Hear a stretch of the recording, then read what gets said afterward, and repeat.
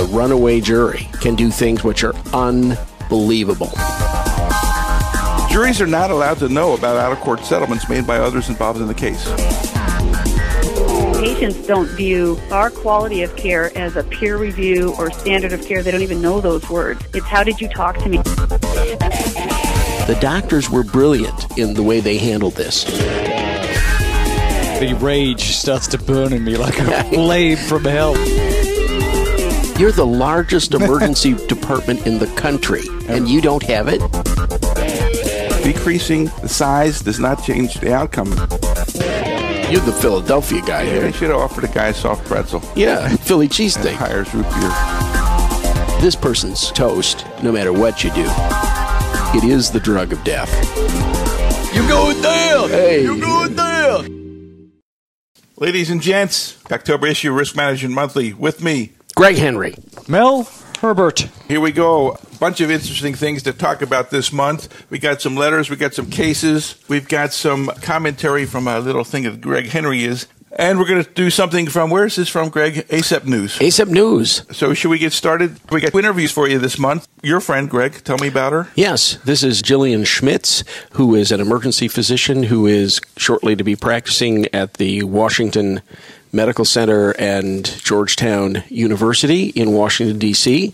So her claim to fame is she's been sued a number of times in her tender years and has been basically working with you in terms of doing what? Jillian has only been sued once, by the way, but she is one of those courageous physicians who's willing to talk about it. And she has now been very active with both the EMRA and now with the Young Physicians section. And she and I have done some video discs, which are available through Young Physicians section, on what to do if sued. And she's going to talk about the experience, the mistakes she made, and what a young physician should do when the fateful registered mail arrives at your house. What about us old physicians? Well, you know, us? Yeah, when you're an old physician, there's other registered mail. I mean, probably taking back your mortgage and things like that. That's an incredibly important topic because even just in the last week, I got an email from an incredibly distraught physician who'd been sued and was just saying it was destroying his marriage. The expert witness on the other side was somebody that's very prominent nationally, that somebody's always respected, and he just felt like he'd been screwed by this person. I mean, all around, he just feels like this is the worst experience of his life. You know, we should probably mention this for just a second. I have appeared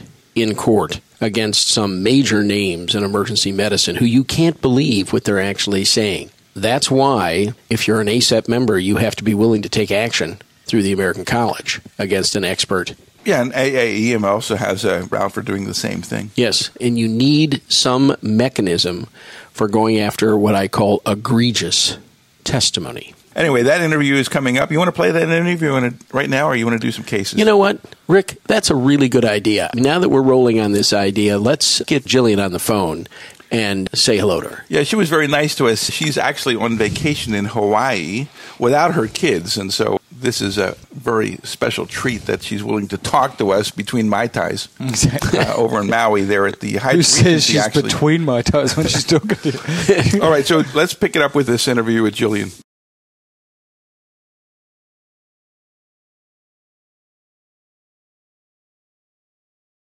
It's our pleasure this month to have a young physician with us, Jillian Schmitz.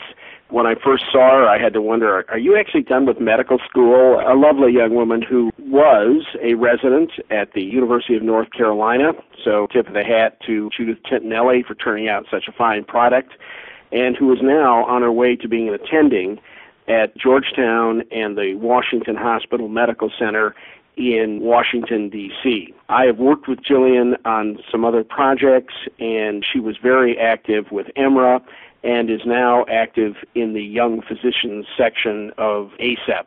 Jillian, is that a fair introduction of you and what you're doing at this point in time? It is, and Greg and Rick and Mel, thank you very much for having me. This is a huge honor. Well, listen, the reason we're putting you on Risk Management Monthly is when you and I worked together on another project, it was very clear that you are not only bright and articulate, but have been moved by the lawsuit process. I consider you a brave individual who's willing to talk about the experience.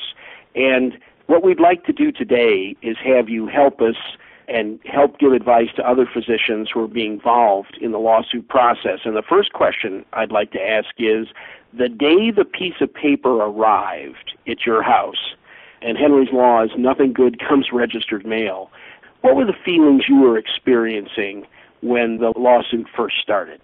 I would say absolute panic. I think I went through various stages that is similar to the 5 stages of coping with the lethal diagnosis or horrible news, where at first I felt denial that this was some mistake. This couldn't possibly be me, that this was an error. And then as I started digging up notes and going through the process and learning more about it, the next thing was just absolute panic and fear. The first worry that I had is, what does this mean? Am I a horrible doctor? Am I a bad person?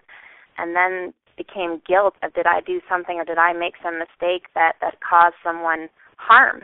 The lawsuit occurred, the patient interaction occurred when I was a second-year resident, but I didn't really hear anything about it until just after I finished residency.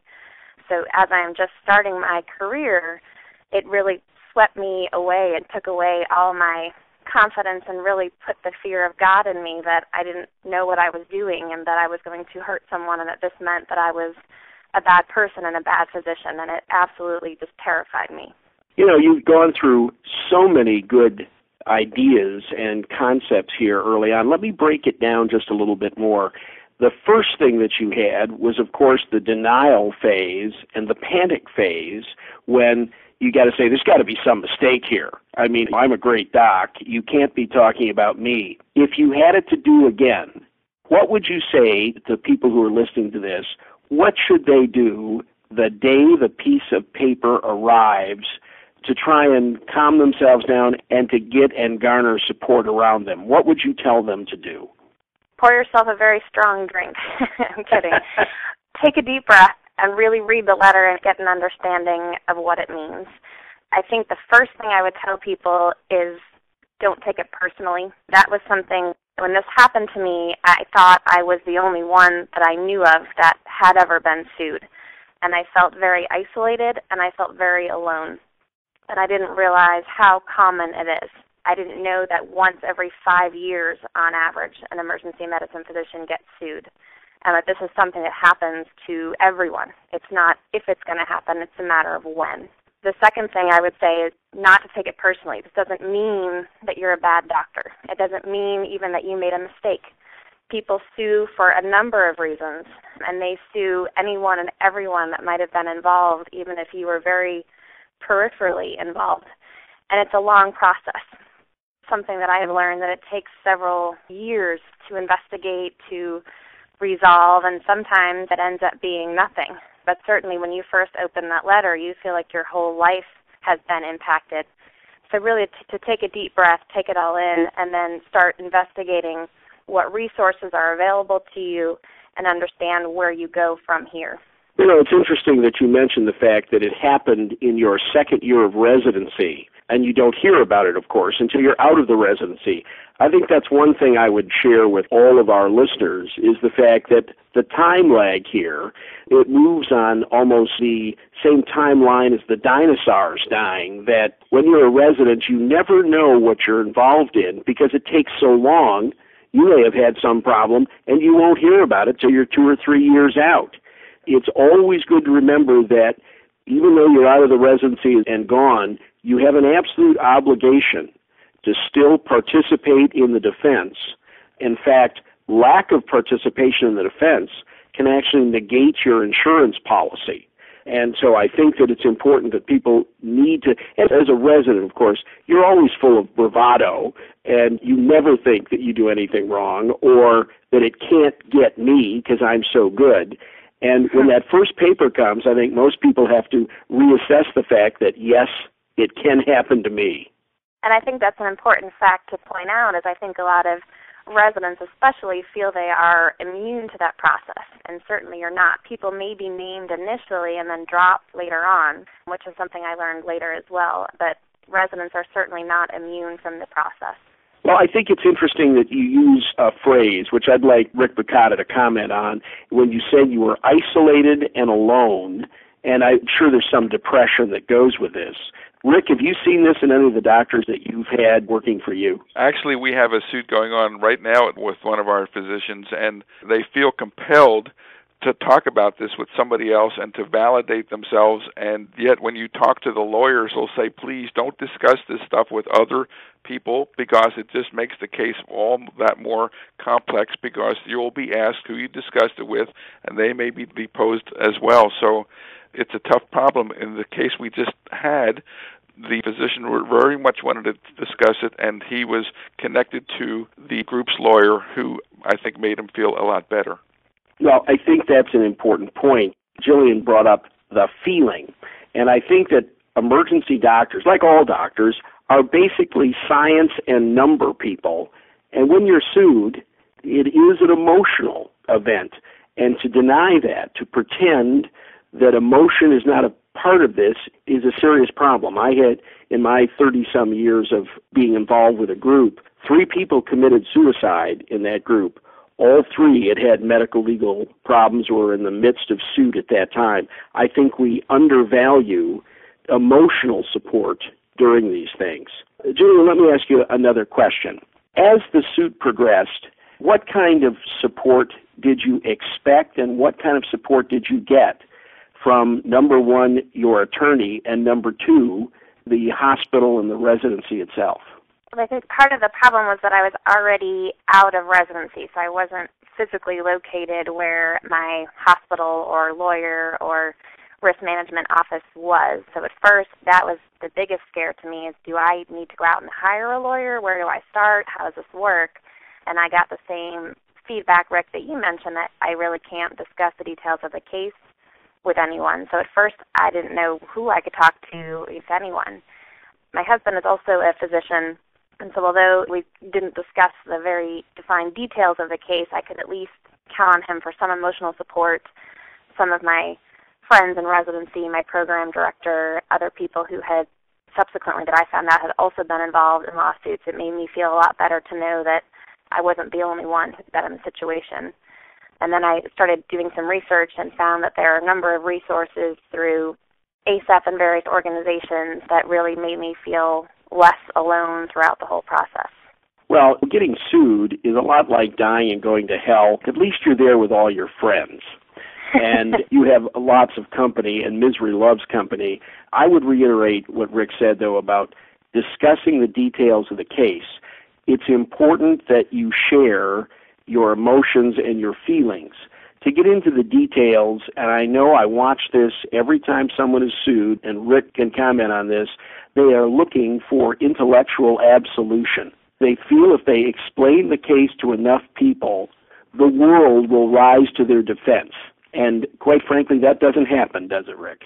No, Greg, and your phrase is very apropos, intellectual absolution. You want your colleagues to say, you didn't do anything wrong, I would have done the same thing if I were there.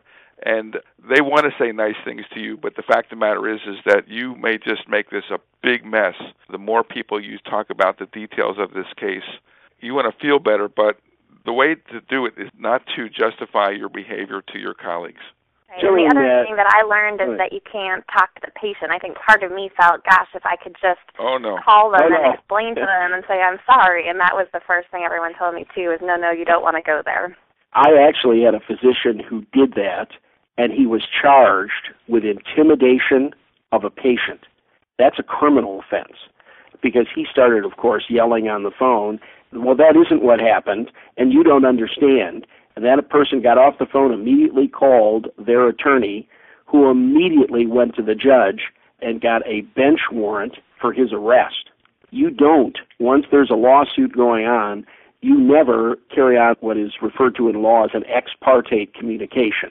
You do not communicate without counsel present because this idea of potential threat and the menacing nature of physicians and that sort of thing to patients will be brought up at the time of trial, and it is not a reasonable thing to do. Let me give you one other thing that I want you to talk about, and that is your relationship with the attorney. How did you build that? How did they contact you? And did they explain the process to you that you were going to go through? Not as much as I would have liked. My risk management office called me and then asked me to give a statement which was going to be recorded on the telephone. And the lawyer was involved with that process and asked me a bunch of questions. And because the case had happened 2 years before that, I was struggling to remember the details, and thankfully I did document my medical decision-making, but even having done that, it's very difficult to piece together exactly what I was thinking at the time and the decisions that we made at the time and the subsequent follow-up care. We knew she had gotten follow-up with a specialist, but we couldn't remember who had referred her and how it all worked. So that was part of that. The lawyer subsequently contacted me if they had follow-up questions, but then pretty much from there on, my communication was strictly through the risk management department. Okay. And as far as you're concerned, would it have been helpful to you at that moment in time to have had someone who could have gone through the process with you, who could have explained what your potential liabilities are, what your potential financial losses could be, all that sort of thing? Oh, absolutely. I was scared that I didn't know if I had to hire an additional lawyer, if I was worried someone was going to come after our house. We're just finishing residency and starting our career, and that was absolutely terrifying to me, was the lack of knowledge. You spend so many years training to be a good physician, and unfortunately the lawsuit process is not something that we commonly teach during residency, so that was all very foreign to me, and I would have really have liked that extra help and where we go from here. I think that a couple of the points that you've made really need to be reiterated, and that is you need to have a structure somewhere. Fortunately, you had a husband who was support, but the entity itself, the group, should have people you can speak to about feelings. And I'll tell you what I do, which I've done for years with our own group. I will have the defendant physician and their spouse or significant other come in and sit down and have a discussion for a while about what they're going to go through. Because I think their spouse needs to understand as well, they're going to have periods of despondency, random crying, not as attentive, less spontaneous until this thing is resolved. And I don't know, did you go through any of those things during this process?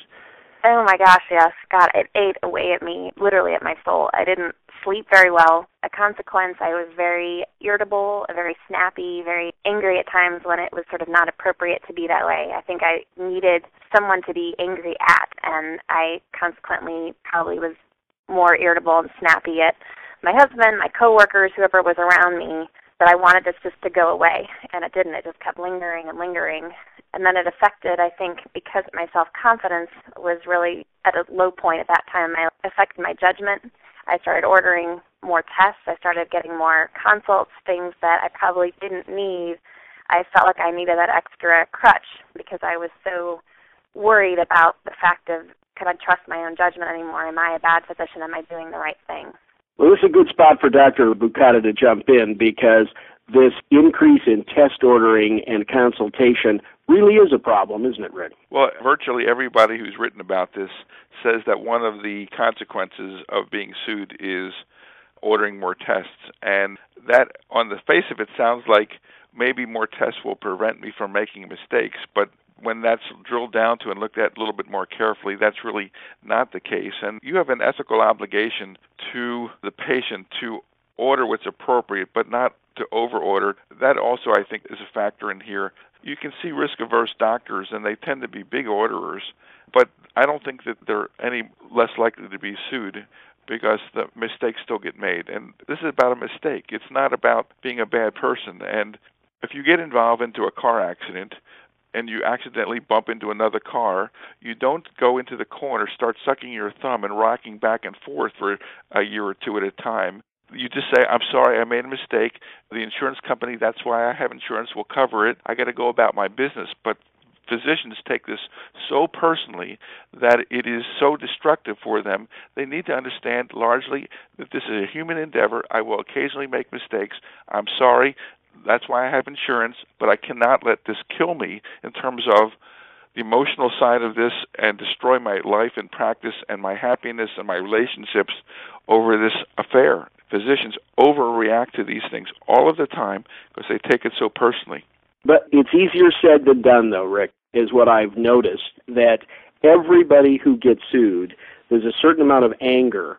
You need an intellectual I&D of the pus here, because people do get upset and angry about the fact that they're being forced to participate on a ball field in an arena where they're not trained to go. Go Plus, ahead. it's very adversarial. The job is to make you look like an uncaring, incompetent jerk.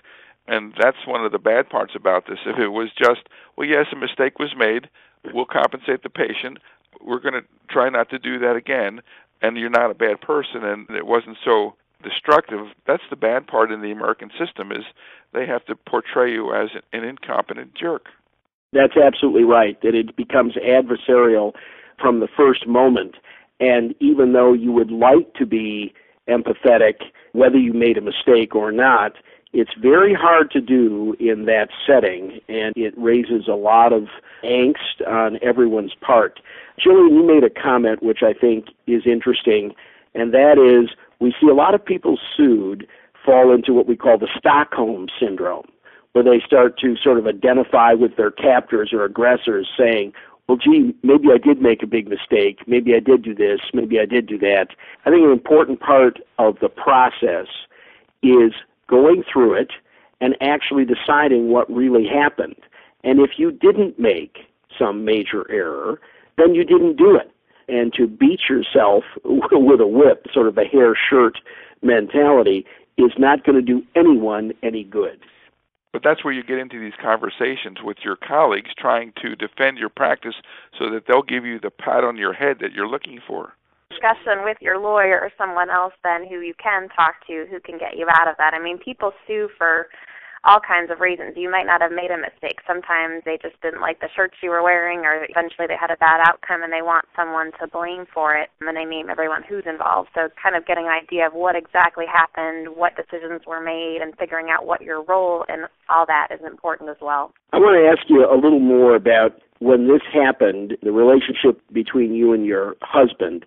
Most of the people who get sued will tell you that their golf scores go up, their test ordering goes up, their moodiness goes up, and their good times with their spouse go down. And I don't just mean their intercourse. I mean, I'm talking about, sort of happy moments, sort of carefree time. Did you get any of that? Did you feel any of that during this period of time? I did. I think I'm extremely lucky that my husband is as supportive as he was throughout the whole process. But I think he felt very helpless because there was very little he could do. And those episodes you mentioned of random crying, of every time I went to check the mail, of having the fear of God, is today going to be the day when it comes in the mail and what's going on today, that he had no control over. And he could say, I'm sorry a million times, and he could ask me what he could do to make it better, but nothing fixed it. And I think the time course of it, because it drags on for so long, I would finally get to the point where I was on my feet and feeling good and kind of getting into a groove, and then I would get another email about it 6 months down the line, and it would take me right back to square one of where I was the day that I got that first notification.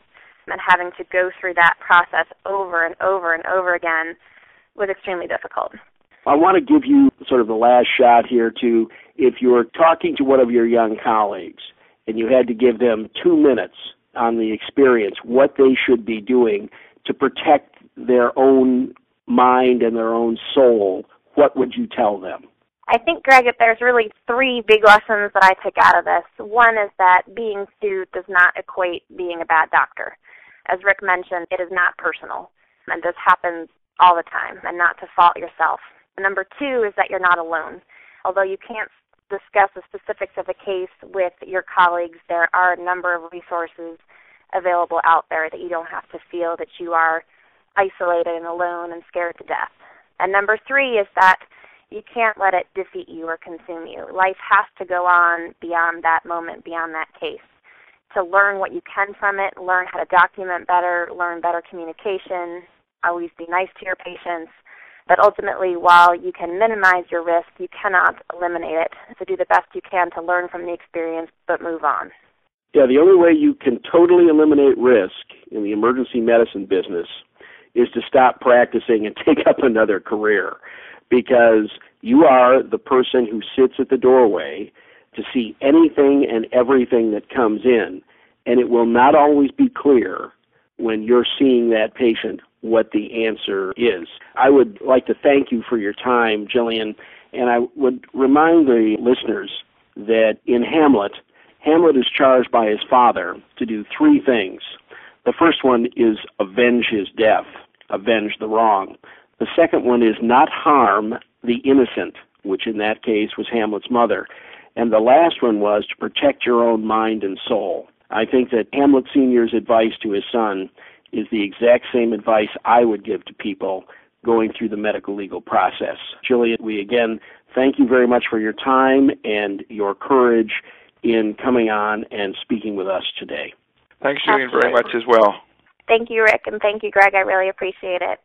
Thank you, Jillian. That really was a great interview, and as far as I'm concerned, this problem is not going to go away. Physicians honestly believe that their practice is the core of their being. And when that happens, and when they threaten the only thing of importance to you, which is your practice, I think that physicians are going to suffer tremendous amount whenever a lawsuit appears in the mail. I think the idea here is to try to be more rational about it. I mean, you can try to tell other people it's okay, but they need to fundamentally understand that this is just business. And unfortunately, in the American system, it's so adversarial that they have to make you look like a uncaring jerk of a physician in the process of taking the money. But the fact is that that's the way they do it here. By the way, it's not just business. To us, it represents something larger. This isn't you're running a hot dog stand. This is what you spent your life studying to do. And when that is threatened, particularly the way Jillian talked about it, she thought she was a useless, awful physician. And as soon as you start to view yourself that way, this is what you got, boys. And when you threaten that, I think that this is where real psychological problems begin.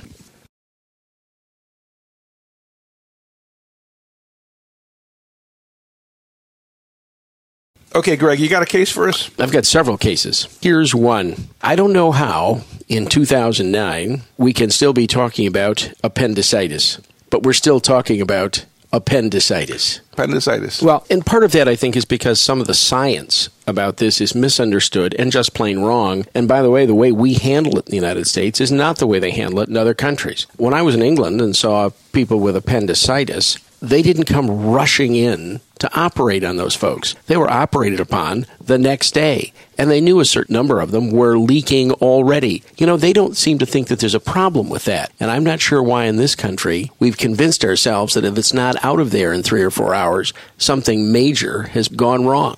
So what was this appendicitis case? Just another Mr. Appendicitis case? This is, by the way, a Tennessee case, and it was a failure to diagnose on a patient who was a little bit different. He was a 60-year-old. Came into the department, had a little nausea, a little vomiting, and the physician's assistant who saw the case then presented it to the attending. And once the attending saw the case, again, had decided that the patient was not an immediate threat at that time. He then arranged, because the 60-year-old did not have a doctor at that hospital, he was cared for at the Veterans Administration Hospital. So he arranged to have the patient transferred to the Veterans Administration, where they eventually made the diagnosis and took the appendix out. Now, what the plaintiff claimed, and this is where we start to rip our hair out and get very angry, said that it was a violation of the standard of care not to do a CT and not to have him immediately taken to surgery at that hospital at that time. Also, the claim is, was this an EMTALA violation because he sent him out without a diagnosis, and was this a financially motivated transfer because they moved him to another hospital? Geez, financially motivated? Who would ever send a patient to the VA medical center if it wasn't financially motivated? Of course it's financially motivated. Well, but of course, if you ask the patient and say, you know, you're covered at the VA, we're happy to keep you, but they're going to send you a bill. What do you want to do? I mean, isn't that logical? Yeah, but you're not allowed to intimidate patients with regards to these billing issues and coercing them to be transferred. Rick, your very presence is intimidating to patients. I mean, to be cared for by a major giant in the field like you must be terribly intimidating. But to me, this is the most ridiculous thing I've ever heard. If they're going to do the CT at the other hospital, you send them over there, you've called, you've made the arrangements, the patient's taken in. You know what? This is a bunch of crap. Well, it's hard to believe. Did this doctor lose? No. This is a defense verdict. There you go. For the doctor. Thank There you you. go. Well, wait a second. Did he lose? Yes. Excuse me. You told me. Yeah, he lost $110,000 probably in costs that are now recorded against his name somewhere, because whether you defend it, whether you settle it, no matter what you do, there's a cost involved in everything. And this went to trial? This went to trial. Yeah. Unfortunate, isn't it? Well, there is this question about, well, doctor, you missed the diagnosis. Had you done a CT, wouldn't that have been more likely to make the diagnosis and not delayed the diagnosis as occurred? So you can see this logic sounds pretty straightforward to me when you don't do it. I think it's a rejection of scientific fact.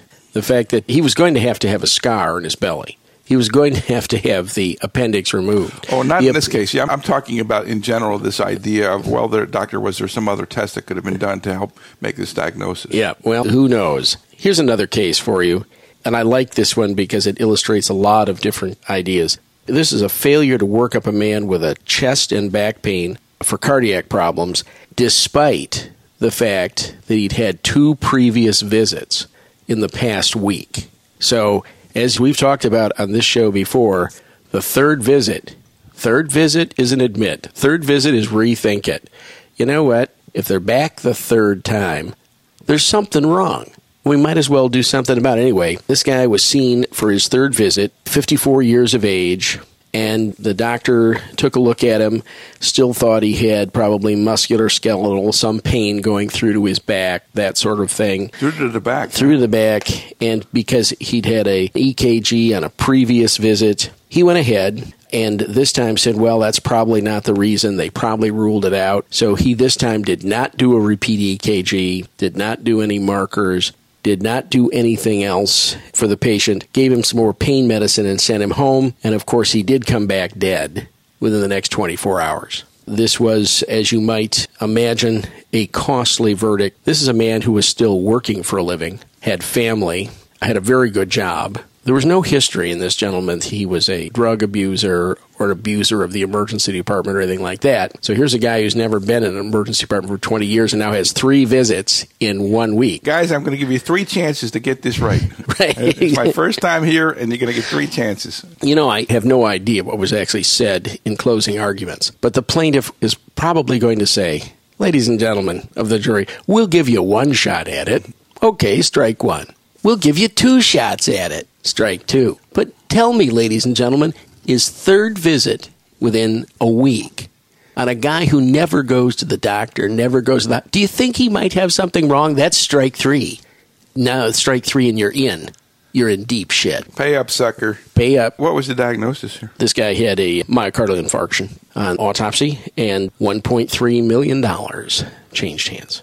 Oopsie. Oops. These things happen. Thank you very much. Well, if you had listened to last month's And of course you did. audio, it was about the workup of the undiagnosed chest pain patient. And I think actually Mel and I came to some consensus with regards to if you're not sure what the diagnosis is, and we're generally not, you better consider getting that EKG and get those markers. This guy had chest pain, back pain. I don't know. Sounds like to me he was having a dissection. Yeah, I thought so too. As soon as you give that pain in the back kind of thing. It almost doesn't matter which one he had.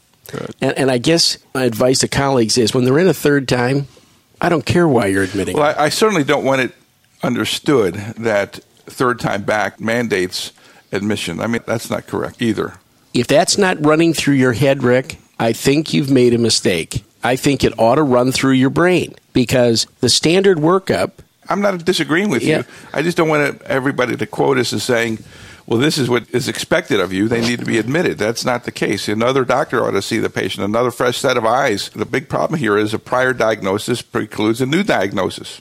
The right diagnosis. In that case, the right diagnosis. Yes, these things do happen. Let me give you one more case. Okie dokie. Just to think about things. This is a case where a gentleman, 48 years of age, comes into an office of his doctor who immediately sends him to the emergency department, and he has some alteration of speaking, some ambulation problems, and the emergency doc takes a good look at him and does a CT of the head.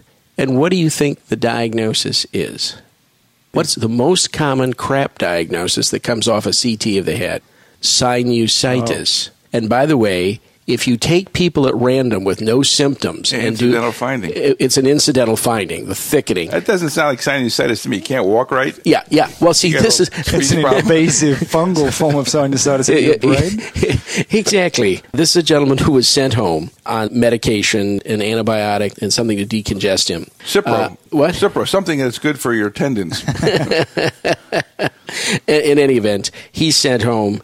And there is a $3.5 million settlement before trial because they didn't want this thing to go to a jury on someone who had meningitis.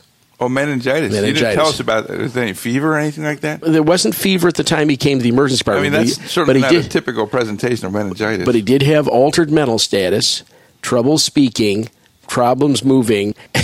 And I think that this guy decided that he's got sinusitis was not a good decision. He may have actually had sinusitis. He could have had a subdural empyema. Well, he may have. Unfortunately, what he didn't have was typical sinusitis. But that's too simple. There's got to be more because you got to. Really, did you send a guy home that was altered mental status and not walking properly? I mean, I don't. We don't do that. Hopefully, it was an incredibly subtle one. Yes, it is so easy for us to be a Monday morning quarterback. It is. Stuff. It is. What's the idiot? It is. Okay, what's up next?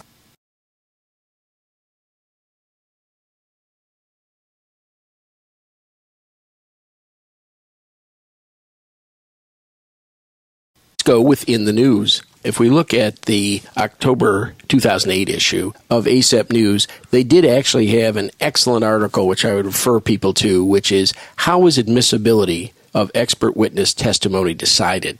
You and I and everybody else, we start to wring our hands. We want to throw things. We become very angry at testimony which is allowed into the courtroom.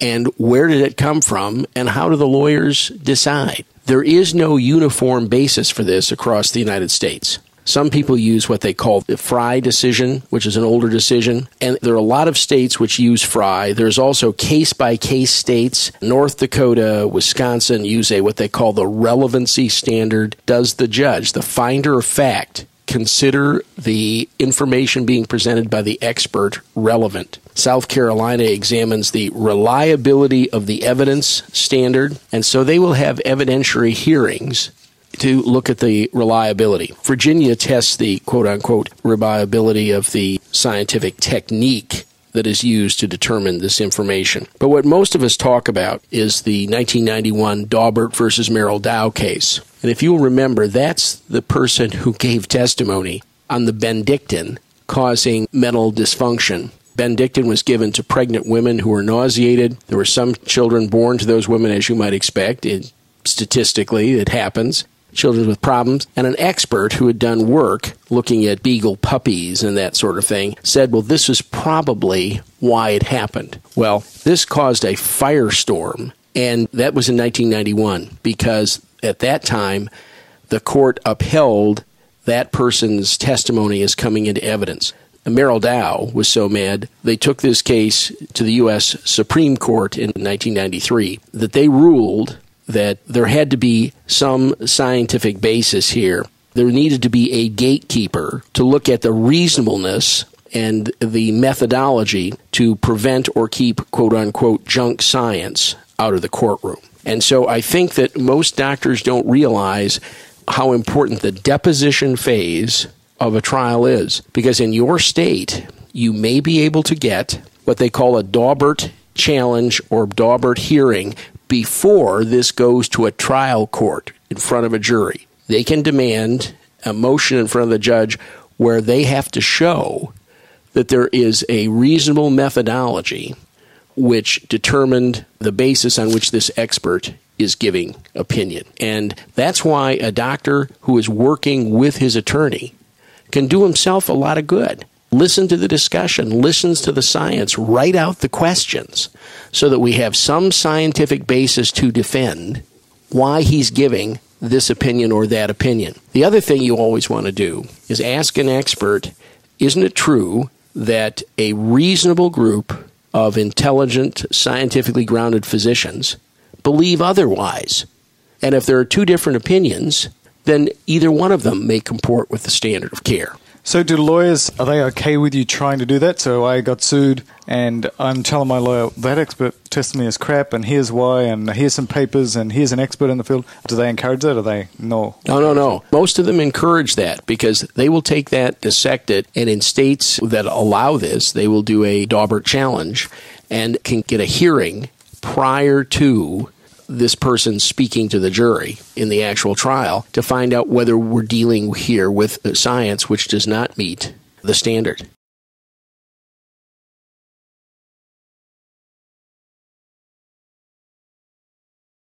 Well, we were talking about egregious testimony and the things that you can do ASAP and AAEM. Greg's got an article from... This is ASAP News, October 2008, Rick, and what they report in this is they want to review what the admissibility is for expert testimony at the time of trial in a medical malpractice case. Now, there isn't a doctor that I know that hasn't been infuriated when he heard plaintiff's counsel speak and throw out certain ideas and concepts, which he thinks is totally ridiculous. All of us have been there. The various states of the United States use different tests as to whether a judge can allow testimony in. And understand the trial judge is the trier of fact. He gets to decide what the facts are for the initial trial. Now, we always have opportunities at appeals, motions, things like that, of getting things reversed. But the judge pretty much gets to say what's going on, and the states are not consistent in this. The one that most states use, however, is based on a federal decision. In 1991, in Daubert v. Merrill Dow Pharmaceuticals, this was the case, by the way, that had to do with giving a Benedictine to pregnant women. And some of those children that they delivered did, of course, have intellectual and mental status problems. In the trial against Merrill Dow, there was testimony by a researcher who had done work with dogs, etc., etc. No human research, by the way. And he said, well, this is a good possibility that Benedictine caused this problem. Merrill Dow was furious. They went crazy. This went to the appellate court. The appellate court passed it to the Supreme Court of the United States. And in 1993, they came down with a decision that said, basically, there's got to be some rational basis, some methodology that allowed this to be put forward. There's got to be a reasonable contingent of the scientific community that believes something. So in this case, you're talking about junk science, science about dogs that really was not trying to be extrapolated to other people. So the issues can be junk science or egregious testimony. Either one. You're focusing on the junk guy. Well, they can be both. I mean, obviously, egregious, a term from the Latin, which means from the herd, means it is away from the main body of what goes on. That's egregious testimony. And if 90% or 95% or 99% of the medical community says that that hasn't been proven yet, then we ought to be able to present that to the jury. Or if you have an idea, you have a concept that really nobody else in the profession supports, you know, the jury ought to have a chance to know that, or the judge ought to have an opportunity to bar that from the ears of the jury. I'm trying to understand the process. So let's say, Greg, you see somebody and it's missed appendicitis, and the lawyer decides that he's, going to go against you. And then he finds this expert, and his name is Rick Buchater. And Rick Buchater says, I'm an expert in this area, and if Greg had have just done a rectal temperature, he would have made the diagnosis. And so you're saying before it even gets to trial, your lawyer can say, now here's a bit of expert testimony from Rick Buchater who says a rectal temperature would have made all the difference, but nobody agrees with that. That's bullshit. That should be thrown out. So that can't even go into the jury room. It can't be used as evidence at all. So before you even get there, it's thrown out. The Daubert case, which was a federal case, said that there needs to be a gatekeeper, and the judge has an obligation to review this stuff and be the gatekeeper as to what's going to go to the jury before the jury hears it, not arguing afterwards. Now, again, probably 15, 20, 25 states have adopted a Daubert-type standard, which means in those states, if you have what you consider to be egregious testimony, you can go and get a Daubert hearing, which is not in front of a jury. This is just with the judge, and the judge can make a decision then whether this is admissible or non-admissible to be heard by the jury at a time of trial. All right, so this is all occurring before you get in front of the jury, and you're taking it to the judge and saying, this is crap, and the judge is going to say, no, I think it's okay, or it's crap, and if it's gone, it's gone. It can't be put before the jury. Yeah, I was actually involved in a case where someone, an emergency doc, not board certified, said, pretty much most of those thoracic aortas that dissect, we diagnose those, and 80 or 90% of them are saved.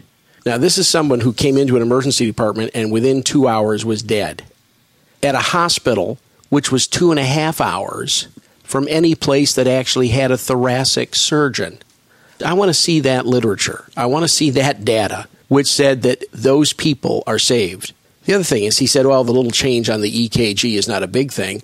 Most people would say that if you've now changed your EKG, you've actually back dissected through your coronary arteries, and the number of those people who live is minusculely small. That was, in my opinion, junk science. All right, so that's something you can do before, and then we have, after you've gone to trial, ACEP and AM have this process by which if these experts are coming out with absolute crap, then this is something that our colleges are doing afterwards, saying, Rick Bucata's expert testimony is really crap, and we have a way as a college to file something that says, don't use this guy as an expert. What we have is we have the power of censure, which if you go in front of the ethics committee of the American College and they review what's been said, they have the right to send you a letter of censure saying that the quality of your testimony does not meet the standards we'd expect for an emergency physician. Is there a place where we can go and see the names of the censured doctors so that when that doctor is testifying against you subsequently,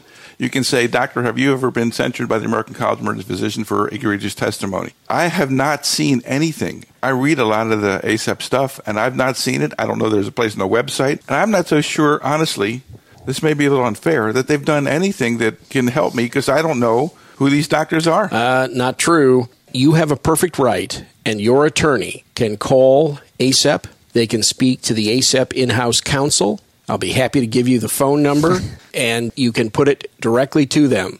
And they will tell you yes or no whether they have ever had a letter of censure issued. But they're not publishing these names in any of the ACEP news. They are not. It's not like outing the rapists, or the drunk drivers or anything like that, or the Johns. It's not what I would like it to be, but understand this. If you're a defense counsel in emergency medicine and you don't know about querying the in-house counsel at ACEP about letters of censure, you've made a serious mistake. And I know a lot of those people who have been censured, the 4 who have been censured. And I think that if I'm working on a case and I see that name, I immediately notify the attorney so that he can put this person on notice. Yeah, I can't imagine that goes well if you're about to give your spiel and the lawyer says, and how often have you been censured? Have you been censured? And you're like, yes. Right. And then he explains to the jury, well, this means that his colleagues thinks he's an idiot. Yeah. We're not going to go well. Let me tell you, though, that the college, for reasons that are pretty easily understandable, does not want to get in the middle of pissing contests between various doctors or put unreasonable restraint on free speech and activity. They're very much afraid of someone coming back on them legally. So they're going to be as conservative as possible, saying this took place, this is the date that the letter was issued, thank you very much. But they are not, and we should not expect them to be overly aggressive on this issue. And if Jerry Hoffman were here, he would say the only doctors who have been censured, it was involving them defending a patient, going after another doctor. They were a plaintiff's expert. And they said, well, how come you never go after any physician experts that are defending doctors' behavior? My answer to that would be the college has never denied going after a physician. Sure. And the point is, if someone would like to bring that testimony, we'll be happy to look at it. The only names that are submitted are plaintiffs' experts' names. As it should be. So, that's just a little bit from your college in ACEP News. How about a few letters? Let's do some letters. Tom Perry, Sour Lake, Texas. Great name. I'm sure he'd like to move there. They move that real estate real great. Big sign. Welcome to Sour Lake. He had a 34-year-old chronic psych patient with a neck injury and free air in the neck. The patient refused to be transported to a higher level of care where they would see an ENT doctor. He called the police, the doctor did, and hospital administration, and they said since the patient was oriented, he was competent. Dr. Perry disagreed, can you get Greg Henry or the panel to talk about competency? They enjoy the tapes, talks, and they enjoy, Mel, you breaking in for summarizing. Thank you need you. to do more of that summarizing. I do. Now, let me get this straight. I wrote back to him and said, orientation has got nothing to do with determining competence whatsoever. Psychotic patients are often oriented, usually oriented, but are they a danger to themselves or others? And in this case, this person was clearly a danger to themselves. Dr. Perry wrote back and said, well, isn't this a state-by-state kind of matter? And it's like, I can't envision any state saying orientation determines that you're competent. I can't envision that. The wording in the law may vary state to state, and I certainly haven't looked at every state's statute, but you use the magic words, Rick. Do they, by virtue of their mental illness or emotional problems, constitute a danger to self or others? We restrain people every day who are oriented. We have people brought in every day who the family gives us a story that they want to kill themselves. They're sitting at home, loading their pistol, things like that. The family brings them in. Do they know the date? Yes. Do they know their name? Yes. Can they carry on minimal conversation? Yes. Do you think I'm letting them out the door? I think the question is, aren't we given a little bit of leeway as emergency docs in how to act? And when in doubt, act in defense of the patient. My only question is, if they brought in your brother, what would you want that emergency department to do at that moment in time? I think you're going to have a very difficult time if you let that guy go and he kills himself. The other thing is, if you keep him or you transfer him to the higher level of care, what are they going to sue you for? He's still alive. He's well. He got the care he needed. Wrongful protection of life. Yeah, wrongful life. You know what? You can't sue for wrongful life. But aren't physicians worried about, it's obviously bogus because nobody ever successfully sues for this, battery? I'm holding you against your will. I'm holding you down. Then I sober up from my cocaine, drugs, or whatever. What lawyer in his right mind is going to and take then his case on for battery? But see, the problem is lawyers, remember, rats, cheese. Money, lawyers. Says, yeah, but battery is criminal, not civil. So there's no money here. That's right. That's right. Battery is not a money thing. But the other thing is, you still have to look at where they came, why they came. This isn't a guy you met in a bar. Someone brought a patient who they had reasonable concern about their mental status, harming themselves or someone else, and you acted to take care of that. I don't see where the plaintiff has a chance in hell of winning that case. I mean, what are reasonable people going to want to have done? If you're a reasonable person sitting in the emergency department waiting to have your kid seen, and there's a guy who's threatening or acting strange, you want the emergency physician to act in that case. All right, so we got I that don't down? think you need to worry about it. Okay. We've been over before. You need to just do the right thing. Here's another one. This is a little bit more complicated then. I'm a relatively new subscriber to Risk Management Monthly, and I've enjoyed the content greatly. However, I was curious about a comment Dr. Henry made in a recent edition. There were jokes about Dr. Henry was called into service during a flight and that he was at least awarded free miles or a voucher. I forget what you said, but I think that you were making the point that you didn't get any kind of pat on the head or little free ticket or something like that. He said, it was my understanding that if we offer our services on a flight, we should not accept anything in return, including free miles or a free drink. This would, in fact, equal payment for services and would negate any legal protections under the Good Samaritan law. Am I in error? This is from Sarah Lohler, who's a physician's assistant from Detroit, Michigan. Your hometown, more or less. Yeah. Well, Sarah, you've raised the right issue. And if you look at the question of Good Samaritan behavior, it's a three-part test. That is, there did not exist prior to the event a doctor-patient relationship. You had no duty, preformed duty, to do something for the patient at that period of time. You essentially volunteer your time, and you did not send a bill. You notice there was no gift given by the patient. This was a gift given or offered by the airline itself. There you go. And so there is no violation of the Good Samaritan Act. You did not send a bill to the patient. You did not in any way elicit anything for your services, and you intervened out of serendipity. You were there when something bad happened and out of the goodness of your heart participated.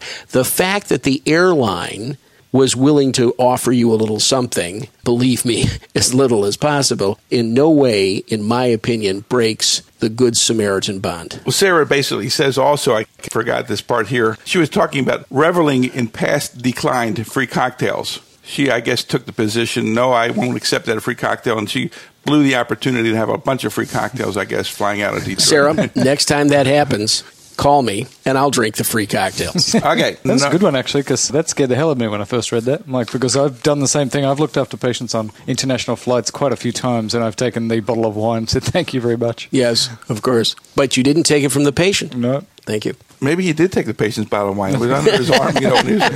Rob Wood, here we go.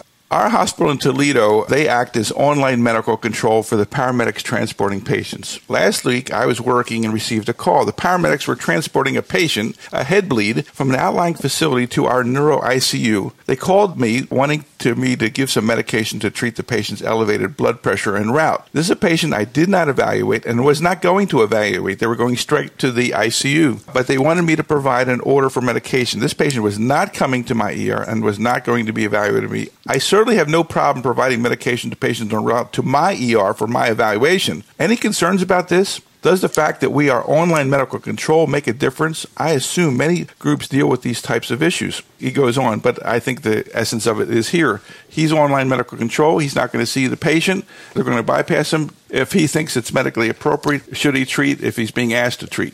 Well, first of all, let me just say that around the country, this is not much of a problem, and the reason is very simple. If we all decide to go offline and not control, the system's screwed. You're not making anything on it. In fact, most states, state of Michigan as an example, has made the advice you give online, essentially at the level of willful and wanton. You'd have to suggest that they cut his head off or do something like that. Now, without discussing the merits of the science here, most people with head injuries who have hypertension, the reason they have hypertension... But you're going into the science. That's the science. So I'm not big on it. But I would not be very worried about online advice given in a situation like this simply because, and again, I do not know the Ohio statute. He can certainly have his hospital attorney check on that. But EMS in most states is tightly protected from that because they understand you're not there. You can't see the patient. What you're doing is giving very basic kinds of orders, and I understand that. Well, there's going to be more and more of that. Actually, we transport people from our hospital who have STEMIs to the local STEMI center by paramedics. If during that trip something goes wrong, they contact their base station. The base station nurse and the base station doctor are not going to see that patient. It's not going to the patient. It's an interfacility transfer for this case. And who else is going to give an order? Right. Well, I fully believe that if a doctor is at a base station and he is doing what he can do for the EMS system, there needs to be protection for that. And most state laws protect it. What the hospital can also do is if they'd like you to be giving this kind of advice, cover you medically legally, that they will provide the insurance coverage for any advice given in your online duties. After all, what other doctor in the hospital has to give advice over the radio on somebody in an ambulance that they'll never see? Dr. Wood says, was just in Oregon, Shea Vineyard Pinot Noir from Panther Creek. Highly recommend. Oh, there you go. Oh, very good. Thanks for an outstanding program. I put that in myself. Oh. No, he did say that. Yes, he did. How about another one? Greg, Mel, and Rick. There seemed to be some hesitancy on your part as to whether you should test sexual assault victims for STDs at the time of the forensic exam. That's when we did the interview with Carrie the whole day. I think for two reasons that the answer should have been emphatically no. No? This is about doing testing for STDs at the time of a forensic exam. This doctor says no. Medically, what good is it going to do you? You all agreed that the victim would be covered prophylactically for STDs, so why test? It won't change anything that you are going to do. If the surgeon has agreed to take the patient to the OR for the appendectomy without a CT, are you going to say, wait a minute, let's irradiate this guy first? There's some logic there. But aren't we trying to look at, well, this is about these cases where you're trying to impugn the virtue of the patient. Yes, you already had a pre-existing STD. Obviously, she sleeps around a bit kind of thing, et cetera, et cetera. Continue the letter here. Number two, forensically, that's the part that interests us. Whether the patient has an STD or not should not be part of what the jury thinks about when deciding whether the occurrence was an assault or consensual. The only person that doing the STD testing on could possibly help would be the defendant. If one of the tests is positive, the defense paints the victim as a tramp. With the rate of chlamydia present in the population, I don't think you can say that having an STD makes it more likely that the attack was consensual and not an assault. Hard to argue with that. That's a good argument. There are really two separate arguments here. First one is, if you're going to treat, why test? And I understand that, except that if you do have somebody, if you're doing a pelvic exam, frequently as part of our pelvic exams, we do check for STDs, and we do occasionally pick up hidden STDs. It's not a bad thing to do. Secondly, this person is right. The issue of whether they had a sexually transmitted disease is totally immaterial to whether they were raped. And I think that people are starting to understand that, and juries are starting to understand that after all, if you test them on the night that they had the alleged assault took place, clearly that wasn't a part of the rape one way or the other. It shouldn't even be a part of the issue. Bob said, who wrote this, and I thought he had some good points, otherwise, he loves the program. Otherwise. There's a little caveat in there. All right. Well, Bob, I hope we've thrown you a bone on this one and that you be careful like the now answer. He says he's a regular multi-program subscriber and conference attendee. So you're right, Bob. Don't mess. Whatever you say, Bob. Bob, thank you, Bob. Where were you? Love you long time, Bob.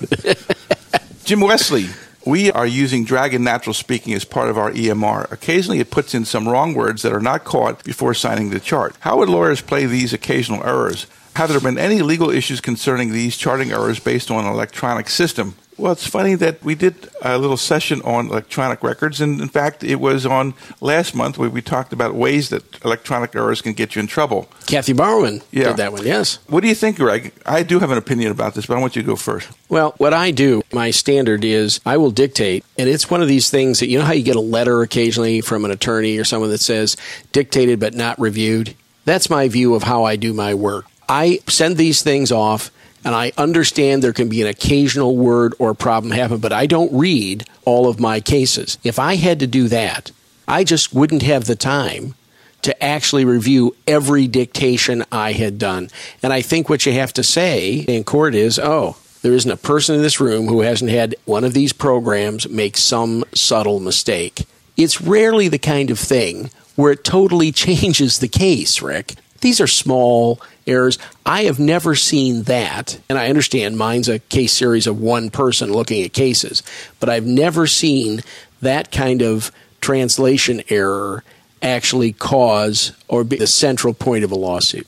Yes, I would agree. And it's interesting that you and I agree 102%. Actually, Kevin Clower and I were talking about this because there's more of this putting Dragon in, and do you need to go back and fix Dragon, or even fix a transcription by a human being? And he came up with the identical advice. Kevin's going to law school. It basically says, I never read any of this stuff. If you say, oh, yeah, I go back and correct it. Well, once you state you acknowledge you correct some of it, then you didn't correct all of it, doctor. So the idea is leave them alone. Do exactly what Greg said. Signed but not read, whatever you call it. That's the way to go. It basically says, I just assume this stuff is correct. Yes, there's going to be a mistake every once in a while, but don't go back and start fixing some parts and then others because you're vulnerable then. I know those people who at the end of every chart put SPT, signed prior to transcription. And if he has to go back and look at it, fine. But you know what? When you think about it, maybe you'll do 20,000 cases before there's one lawsuit brought. It's not worth it. I mean, it's just not worth the time and effort to read all those damn charts. No, it's bad enough just generating them. Right. Like reading them. It'd be torture. Last letter. Gary Josephson. Our group has a contract with an HMO whose hospitalists discharge patients from the ED after consulting for admission. Could you highlight specific cases where this situation has resulted in legal action and any differences between successful and unsuccessful suits? I'm mostly interested in what can be done during the case, not the trial. In other words, how can successful suits be prevented? So the hospitalist comes down. You say, I think we ought to admit the case. Hospitalist comes down and say, what are you thinking about? This patient can go home. Hospitalist discharges them. Greg will tell you that you still have some obligation to the patient. Absolutely. Let me tell you that it's good that the hospitalist came down. It's good that the hospitalist took a look at the patient, filled out his or her own history, physical consult, gave an opinion, but it's just an opinion. If you wouldn't let your brother go home or your father go home, get yourself another opinion. You can even arrange the transfer of the patient to another hospital. I think what you have to realize is the majority of the liability will fall to that person who came down. But you could still be tagged onto this thing because what they'll say is, doctor, couldn't you have gotten another opinion? Couldn't you have done this or that? And whenever those sorts of things happen, I think there's at least a little exposure out there of a problem. It seems remarkably unfair to me that I'm working a system, say a Kaiser system, although they have an arbitrated system, but let's say something like a Kaiser system. They have hospitalists, they come down, I say, this guy's got chest pain, I think he should be admitted. Joe Smo or Jill Smo comes down and says, no, I'm taking control of this, it's now my patient, and I've set up a plan, and they'll go, and they come back the next day with an MI. It seems unfair that I would then get sued for that. I told you, and then the system and the hospital sent another doctor to take charge of the case and did something different. By the way, the best thing you can have on that chart is at 8:05, Dr. So-and-so in the department and has officially taken control of the case. That will go a long way to sealing and isolating your problem. The second thing is, if they represent the hospital, they're the hospital's hospitalists. I mean, that is the hospital that is setting something up. And remember what I talked about in one of the earlier tapes? We talked about the cross-indemnification clauses. If you were to lose money or your group was to lose money in a case like this, and you have cross-indemnification clauses, that seems that ought to pass directly right back through to the hospital, and they ought to cover that case. Here's a subtle difference. Now you've asked a surgeon to come see a patient who you think has a surgical abdomen. This surgeon is being requested as a consultant. He is not a hospitalist. He can admit the patient should he choose to, but he's rendering advice to you. And the advice they render to you, you would like to reject. Well, he said, no, he can say go home. I don't think it's really anything serious. And the ER doc is still very concerned. Isn't that a little different situation? It is a little different situation, but what you have to remember is you and I live in a political world. If some bold surgeon who's very big on the hospital staff comes down, when you do pull the sword of saying, I'm going to get another opinion, better have relevant grounds. I hope you have good grounds. The other thing is you can always mitigate this by saying, you know what, Dr. So-and-so, I don't feel that good about this particular case. I'm going to keep them for the next 4 or 5 hours, and I'll call you every couple hours just to tell you what their vital signs are and how they're doing. They can't stop you from doing that. And again, it goes back to the question, if this was your kid, what would you do? And if you want another opinion, get it. If you want to keep them in the emergency department, we always forget. We think it has to be in or out. There's always going to be those few patients who we're willing to watch for a little bit longer. I think that's perfectly fine. I agree with that, especially at night. Something is not particularly clear. Don't discharge somebody at 3 o'clock in the morning in a gray zone case. Everything is better when the sun's up. Right. Just keep them there and just sit on them, and that's okay. I mean, it's inconvenient to go home at 3 o'clock, especially in a case that you're not feeling 100% about. That's always true in sight cases. Sight disease is killed by sunlight. And it dries up. It really does. It dries up. And so as soon as the lights of the sun strike those people and other resources become available, they feel a lot better now and know they didn't really want to kill themselves. One last point. You told me a long time ago about a case where the ER doctor was sued. I don't know whether it was successful or not, when a consultant came in and said you can send the patient home. Yes. And that there was an obligation that you had to the patient. They bought your services, that was your patient, and you failed your obligation to do what you think should have been done. Well, this is a very famous case. This is the Johnson case in Pennsylvania. And what it was, and I'll take just a minute to talk about this case, an emergency doc looked at a patient who he thought was having an anterior myocardial infarction, calls up the guy's doctor, and the doctor says, well, why don't you send him across town to a place where I think they get better care. Well, what that means is he's on staff across town and they have residents. So basically the residents do the work and he gets paid for it. The guy said, no, I don't feel comfortable about sending an acute MI across town. So he drove in, looked at the patient. The family knew him. He assumed control, sent the patient across town. And what happened in that 30-minute ride? The patient arrested. Now, they sued the primary doctor, but they also sued the emergency doctor and said this. We paid you for 4 things. Number 1, your evaluation, your history and physical. No problem there. Good job. We paid you to review the testing. Good for you. You picked up the infarct. We also retained you for treatment. You put in the IV, you put the oxygen on, you gave him some nitro, gave him some aspirin. We got no problem with that. But we also paid you for your best opinion. So if you disagreed with that doctor, you should have at least shared with us your opinion so we could decide what to do.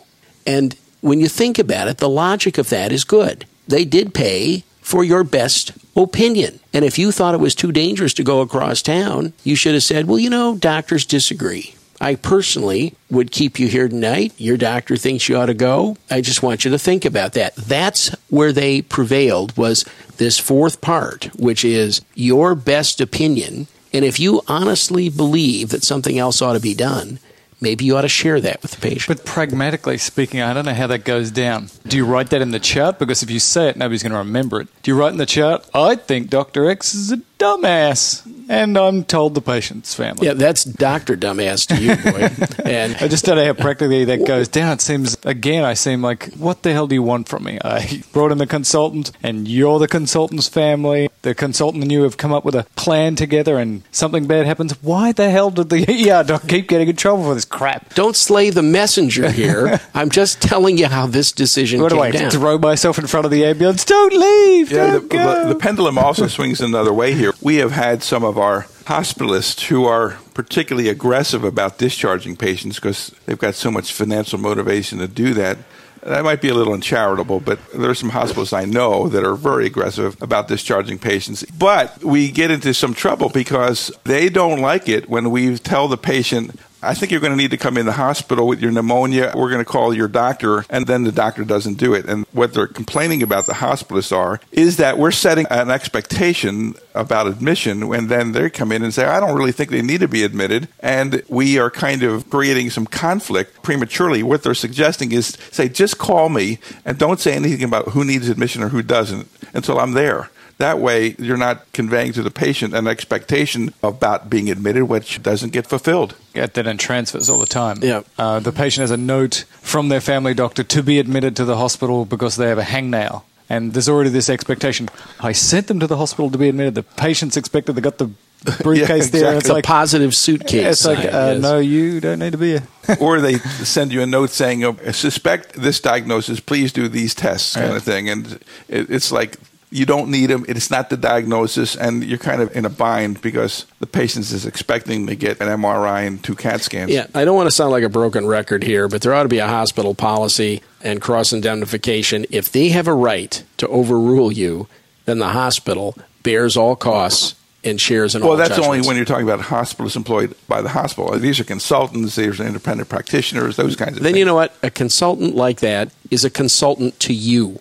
You're getting a consultation to help you make a decision. That's correct. I think that's how it should be perceived. Although some of these consultants can directly, okay, the surgeon says, okay, I'll admit him. You're not admitting him. They've said, I'm going to admit him. The consultant says, I don't think he needs to be admitted, and you do. Well, you're kind of up the creek. You've gotten the consultant. They didn't give you the answer that you wanted. Let me ask you a question. Have we gotten to the point in this country where we can't carry on discussion anymore? Don't you sit down with a colleague and say, here are my thoughts about this. Yeah, but show me where I'm wrong on this. You got to remember, I've been doing patients now for 34 years. I don't want some child telling me that the patient doesn't have to come in. Yes, but we're also in this era of on-call. Doctors need to be protected. They're hard to get. You don't want to abuse them. Those kinds of things operate as well. You must be seeing this more than I am because I call guys all the time and pretty much they're not happy. You're in Ann Arbor, one of the richest communities in all of... I'm in Michigan, the poorest state in the nation now. Give me a break. No, I think California's poor. It's interesting. I had... but you have such better weather. That's right. I had 2 chalazioi.